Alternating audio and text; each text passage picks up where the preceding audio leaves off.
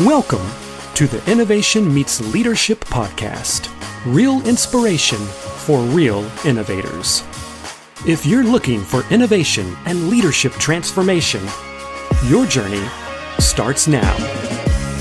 Welcome to the Innovation Meets Leadership podcast. I'm your host, Natalie Bourne. Hey, did you know my new book is out, Set It On Fire, The Art of Innovation? Head over to setitonfire.co to learn more.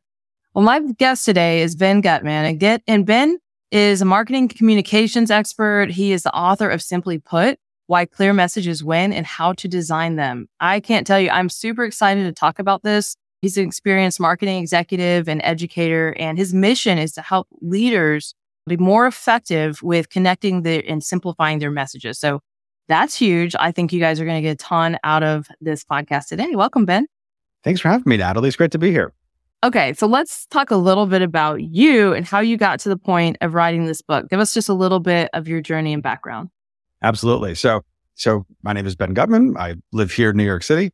And years ago, when I was on the other part of town, I was at Baruch College as a student. Now I teach there. And, first of all, I love teaching. It's one of my favorite things. Always recommend it. But when I was a student, I was the big student government dork, and I was heads down doing all that type of stuff. I did spend a ton of time doing all the internships and stuff that you're supposed to do. Luckily, I had a professor who ran a marketing agency and came up to me one day and said, I know you kind of want to start your own thing. Maybe we need some help with digital. Maybe we can figure something out. One thing leads to another. We end up driving my 1994 Honda Accord up out of the city every day and slapped our logo on the wall in their basement. And we had a company, and we cut our teeth bit by bit doing things like working with the local ice cream shop or the local camera shop or these kind of, fun, smaller businesses. And day by day, month by month, year by year, we started to grow a little bit bigger. We had some bigger clients. We hired some employees, got a bigger office, moved out of the basement. And next thing you know, it's 10 years later, we've been working with the NFL and Comcast and I Live New York and all these really awesome brands. And then we decide that, we did this for the last 10 years. Do we want to do this for the next 10 years? And there was a good opportunity to sell the business. So we, exited the business about a year and a half ago, almost 2 years ago. And since then, I've been working. I've been doing a little bit of teaching. I've been doing some of the writing. I've been doing some consulting. And it's been really fun to kind of experience things through these different lenses. Well, I love that. And I'd love for you in just a second to hold up your book. But you wrote a book called Simply Put. And my comment was, it's so beautiful and simple. Like when you look at it. So take a moment and look at that.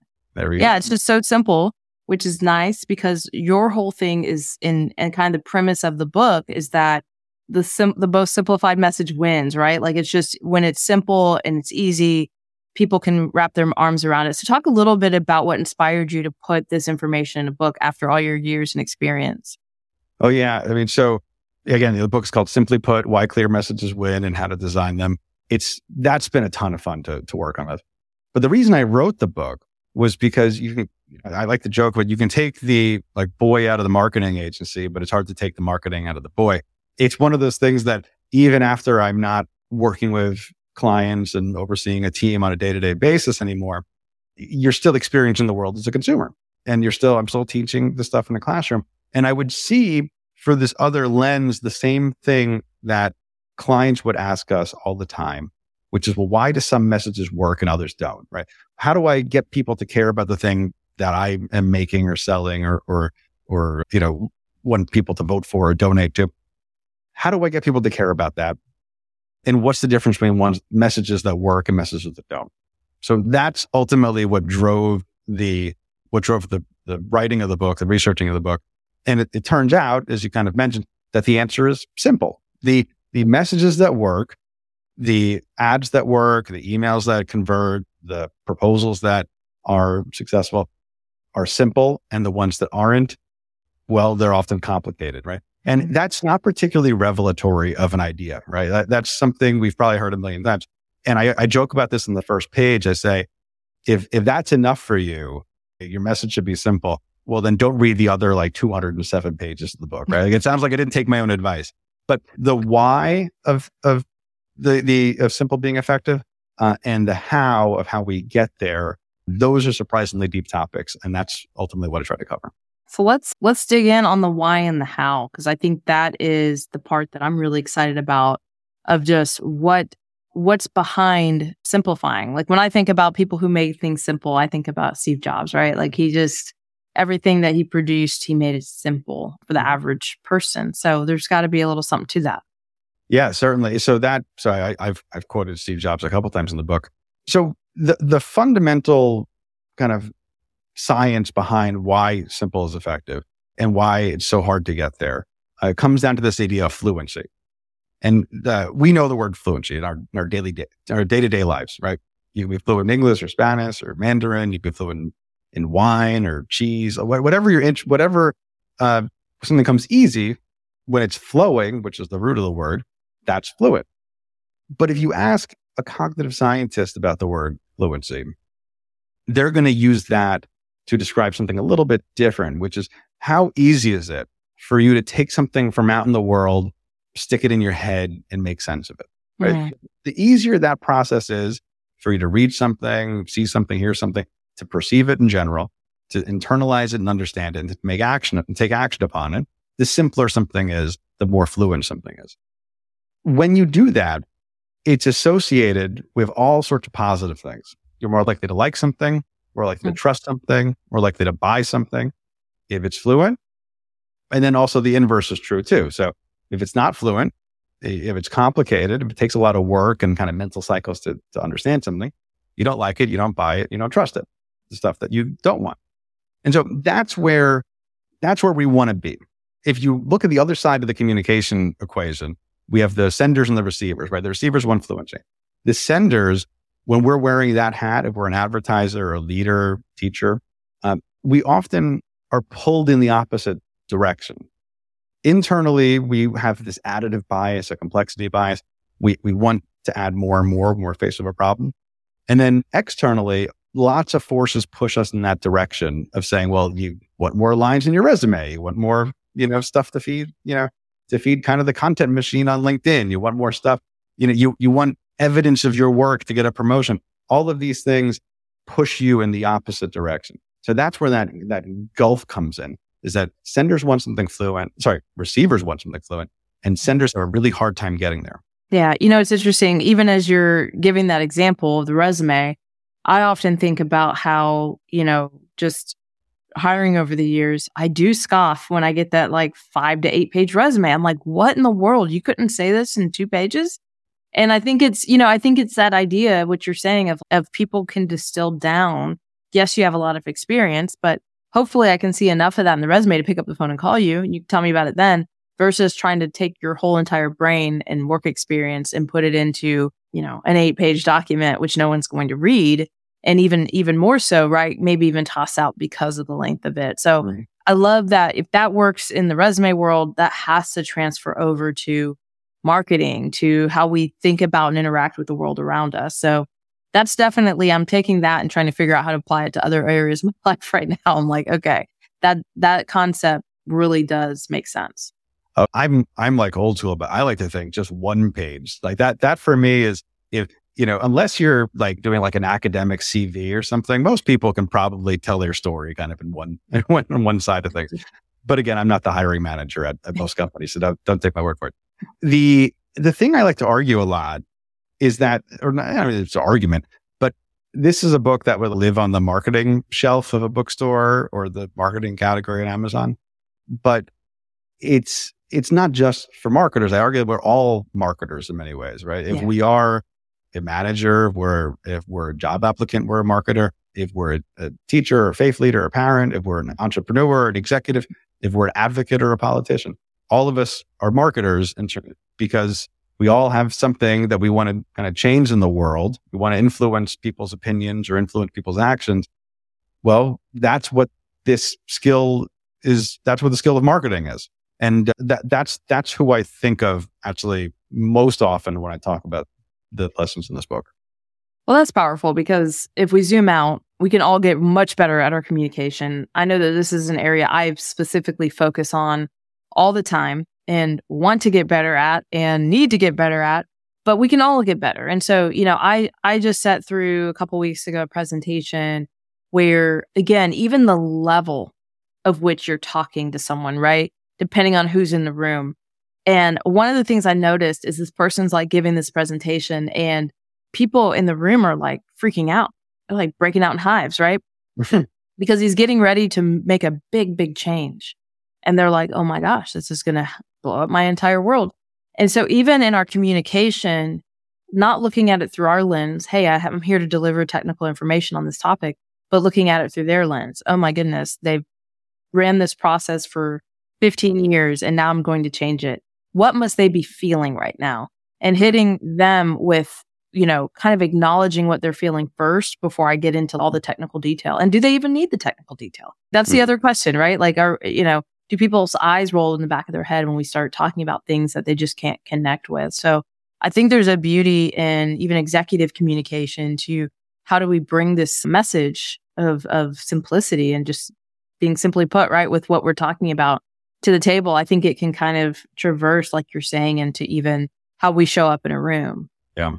And I think what you're mentioning is 100% true. And that matches up with the idea of empathy, which I talk about in the book a lot. So, are you meeting your audience where they are, right? Are you speaking in their language? That's often, an easily overlooked piece of it. And so that's one of the 5 design principles. I don't call it it's not a toolbox it's kind of a toolbox. It's not a checklist. It's not a step-by-step plan, but there's kind of 5 design principles I've identified that will help you get there in terms of your executive communication, in terms of your marketing, in terms of whatever, in terms of getting simple. Because that's the hard part, is how do we kind of bridge that gap? Receivers aren't going anywhere. How do you bring the senders closer to the receivers and make us all, more effective communicators? Yeah. And so, what would you say are like some of the things people make mistakes on in their communication? Like where do we fall down constantly? Yeah. Oh, yeah. And so I'll tell you what, I'll give you the other ones, then I'm going to go back to the one that I think that is the one people really screw up on. So the first principle is beneficial. Is your message beneficial? Mm-hmm. What does it matter to the receiver? These are features versus benefits, right? We don't want the thing, we want what the thing does for us. Mm-hmm. Focused is the second one. Are you trying to say one thing or multiple things at once? Is this one idea or 3 ideas in a trench coat? And then the third one is salience. Does your message stand out from the noise? Does it zig when others zag? Is there contrast? Does it rise to your attention? The 4% pathetic, which I just spoke about. Are you meeting them where they are? And then the 5th one is minimal. Have you cut out everything that you don't need and left only what there is? Right. And so to answer your question about what's the one that I think people screw up the most, it's the one that I think is actually, the first among equals here, which is beneficial. You have to speak in terms, if you want to get people to be motivated to do something, to be motivated to change their opinion or to buy your widget or whatever it is, you have to talk about benefits. This is like sales 101 stuff. If you ever worked in a direct sales environment, you've encountered this. And this is something that I tell my students now. And I tell them, if you forget everything else that you ever learned in this class or the entire degree, and you just remember this one sentence, you're going to be ahead of everybody else. And it's not even my sentence. It's from Theodore Levitt, who's a Harvard professor from the 60s. He said, people don't want a 1/4-inch drill. They want a 1/4-inch hole. Mm-hmm. People don't want a 1/4-inch drill. They want a 1/4-inch hole. They don't want the thing. They want what the thing does for them. Yeah. They want how their life is better for it. And you can take this a few more levels here, but the people forget this all the time. We talk in terms of features in our marketing and everything else because features are very, very available to us. We open up our 5 senses. We can see, smell, taste, touch, hear our features. But we have to think a little bit about who our audience is, what problems they have, what motivations they have in terms of getting to the benefits. And so that ends up being the thing that if you get that wrong, everything else gets a lot harder. Yeah, that's so good.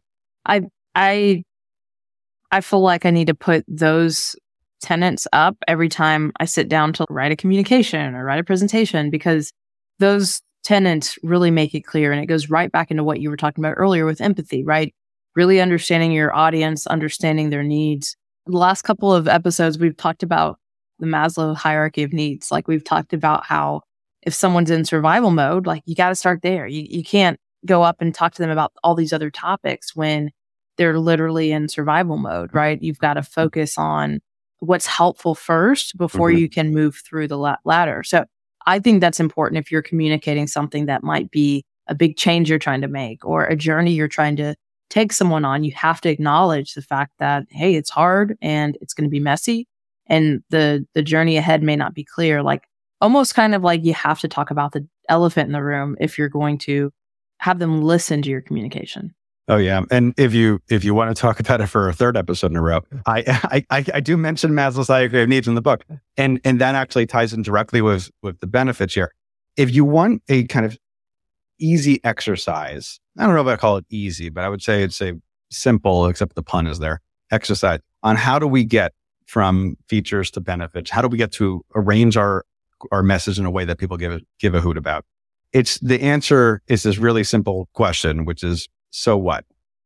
So what? Every time you look at a feature and you say, well, so what?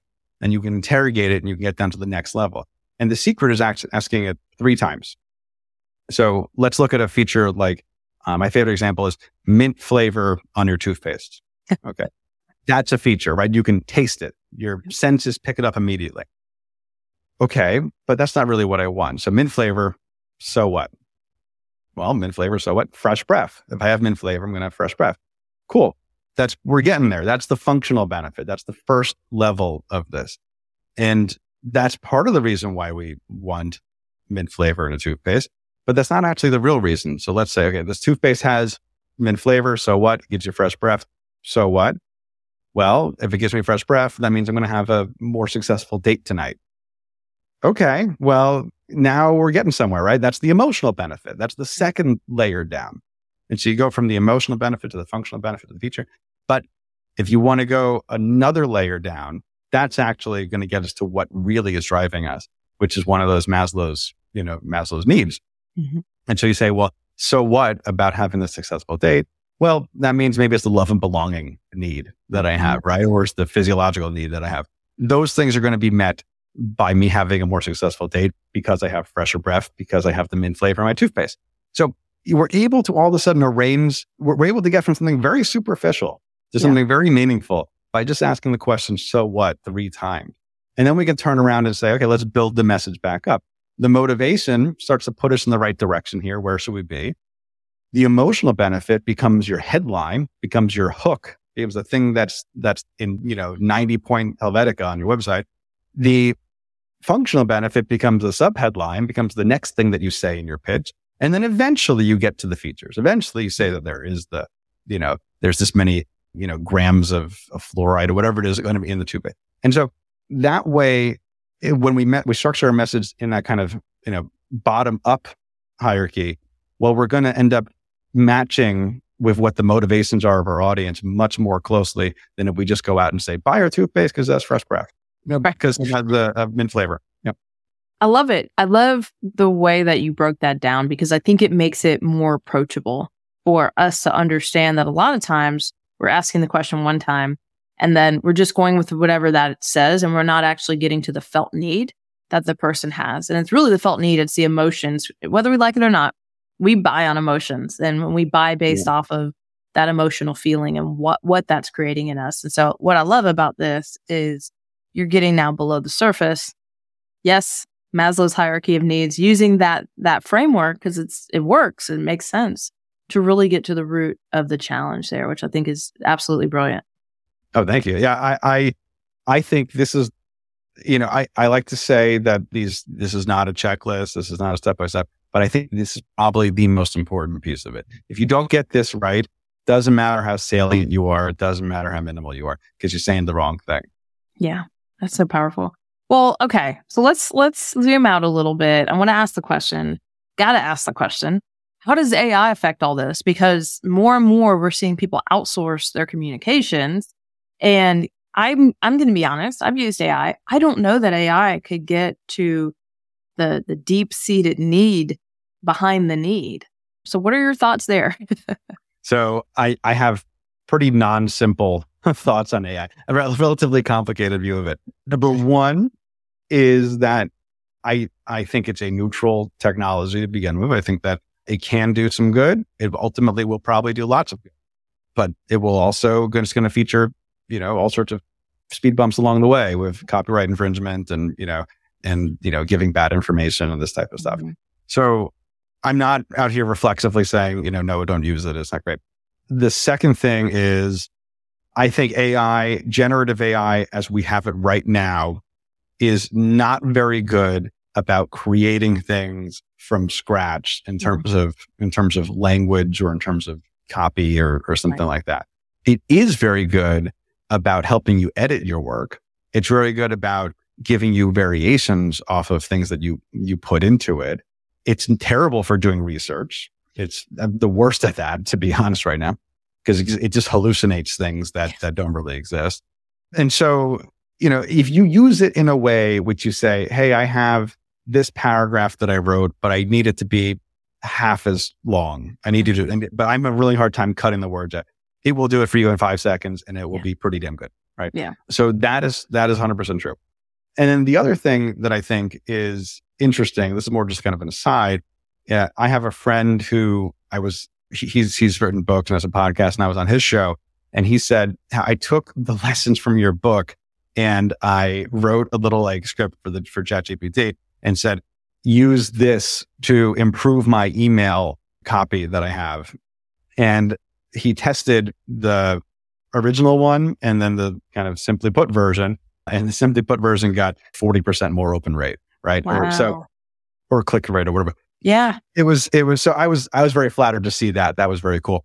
So I think it's really good when you're looking for, did you give it specific instructions? You're looking for things like that. I don't think it's going to replace most of what we do in communications. I think it can help us. And I think that it's actually the last piece of this kind of multifaceted view of it is that marketing. So marketing is the industry where this is going to happen the quickest, because we just produce reams of content and stuff. Yeah. But I think that's also going to make messaging harder in many ways, because right now the average American spends 13 hours a day consuming media.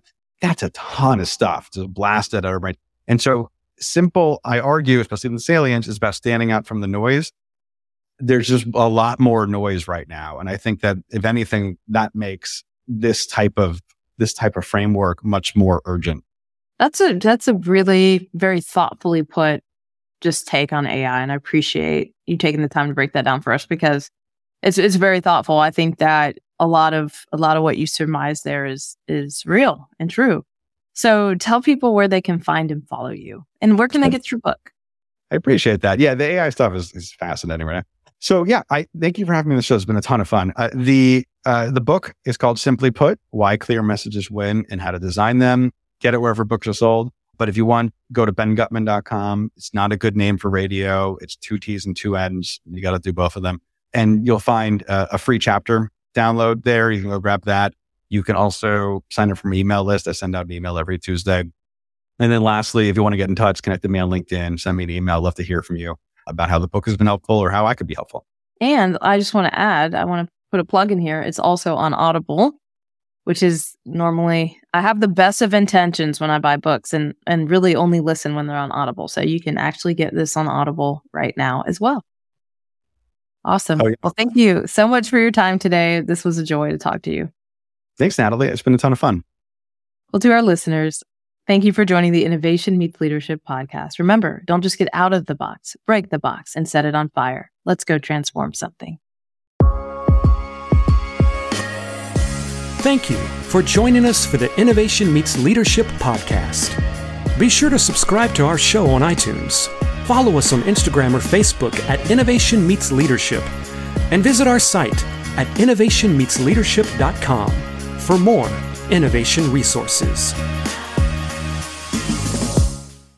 Hey, my new book is out, Set It on Fire, The Art of Innovation. Click on the link to learn more. And don't just get out of the box, break the box and set it on fire.